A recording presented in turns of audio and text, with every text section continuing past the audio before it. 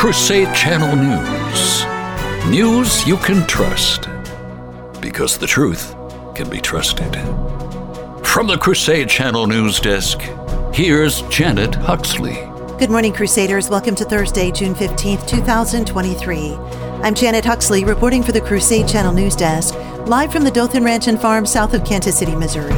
This report is brought to you by the Founders Trade & Post, featuring our very own gourmet coffee, Capuchin Dark Roast, in whole bean and fresh ground. Start your morning like a Crusader with a fresh brewed cup of Capuchin Dark Roast coffee, available at mikechurch.com/shop. Here's what to listen for this hour. Joe Biden holding firm on Ukraine joining NATO. Trump campaign raises over $6.6 million since indictment. U.S. taxpayers funded Chinese coronavirus research. And Americans are drinking as much alcohol now as in the Civil War days. Joe Biden is holding firm on Ukraine joining NATO. Our political affairs correspondent, Magdalene Rose, reports. Joe Biden and his team are in the midst of a high-stakes conversation with fellow NATO members on how and when Ukraine may join, a debate that could expose strains in the alliance ahead of a key summit. The matter of Ukrainian membership in NATO is one of several issues leaders will tackle when they meet in the Lithuanian capital, Vilnius, in mid-July. Also up for discussion are new defense spending commitments and a successor to Secretary General Jens Stoltenberg, who is planning on leaving his post in the autumn. Ukraine joining NATO would drastically change the current makeup of NATO, both politically and in terms of international security, something the Biden administration may want to contemplate before they go in full force for Ukraine joining NATO. For the Crusade Channel, I'm political affairs correspondent Magdalene Rose.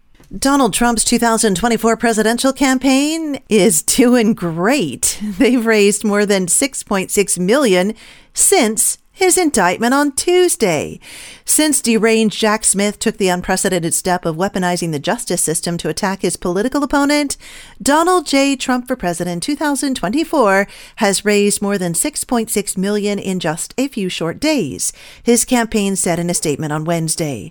In a clear sign of the steadfast support of President Donald J. Trump enjoys from grassroots patriots across the nation, over $4.5 million has been raised from digital fundraising, with an additional $2.1 million raised at President Trump's event at Bedminster, New Jersey, last night. The Government Accountability Office uncovered that U.S. taxpayer funds went to Chinese entities conducting coronavirus research before the COVID-19 pandemic. Why shouldn't that surprise us? According to the watchdog's findings, taxpayer dollars from the National Institutes of Health and the Agency for International Development went toward labs, including the Wuhan Institute of Virology. Wuhan University and the Academy of Military Medical Sciences were also listed as entities to which U.S. taxpayer funds were sent. The report, first obtained by Fox News, disclosed. Ohio Republican Representatives Mike Turner, chairman of the House Intelligence Committee, and Brad Wenstrup led the charge in demanding the GAO review the funds from January 2014 to December 2021. The pair issued a joint statement on Wednesday highlighting the results of the report, which was motivated by increasing acceptance from the U.S. Intelligence Committee that COVID-19 leaked from a Chinese lab. This revelation is very concerning due to the increased focus on the lab leak theory, which suggests that the virus may have originated from the Wuhan laboratory rather than through natural means. We have long argued the American people deserve the truth about COVID-19's origin and continue to take concrete actions to declassify intelligence related to the pandemic, they added. Our quote of the day, without the burden of afflictions, it is impossible to reach the height of grace.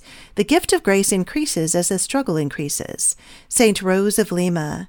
And coming up, our saint of the day, he is the patron saint of epileptics, dancers, and actors, and is a protector against storms.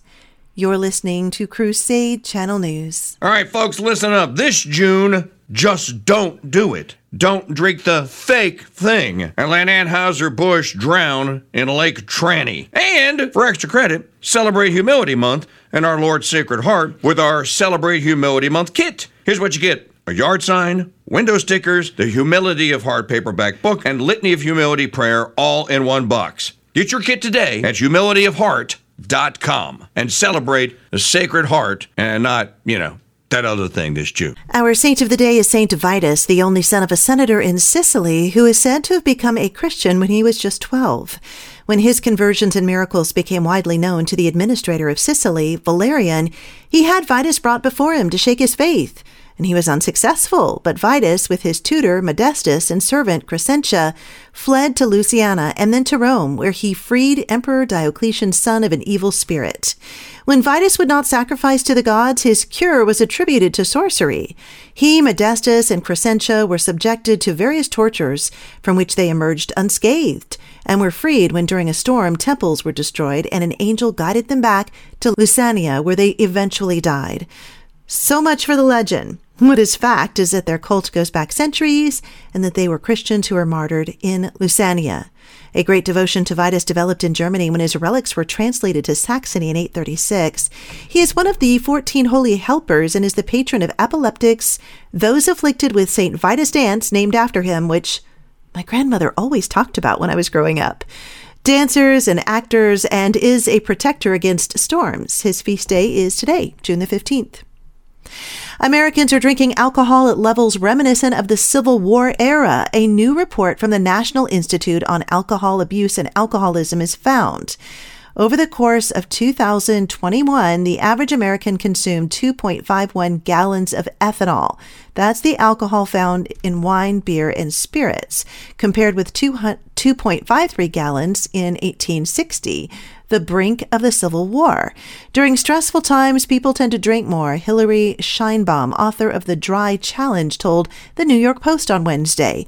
People want to turn to a vice to relax them.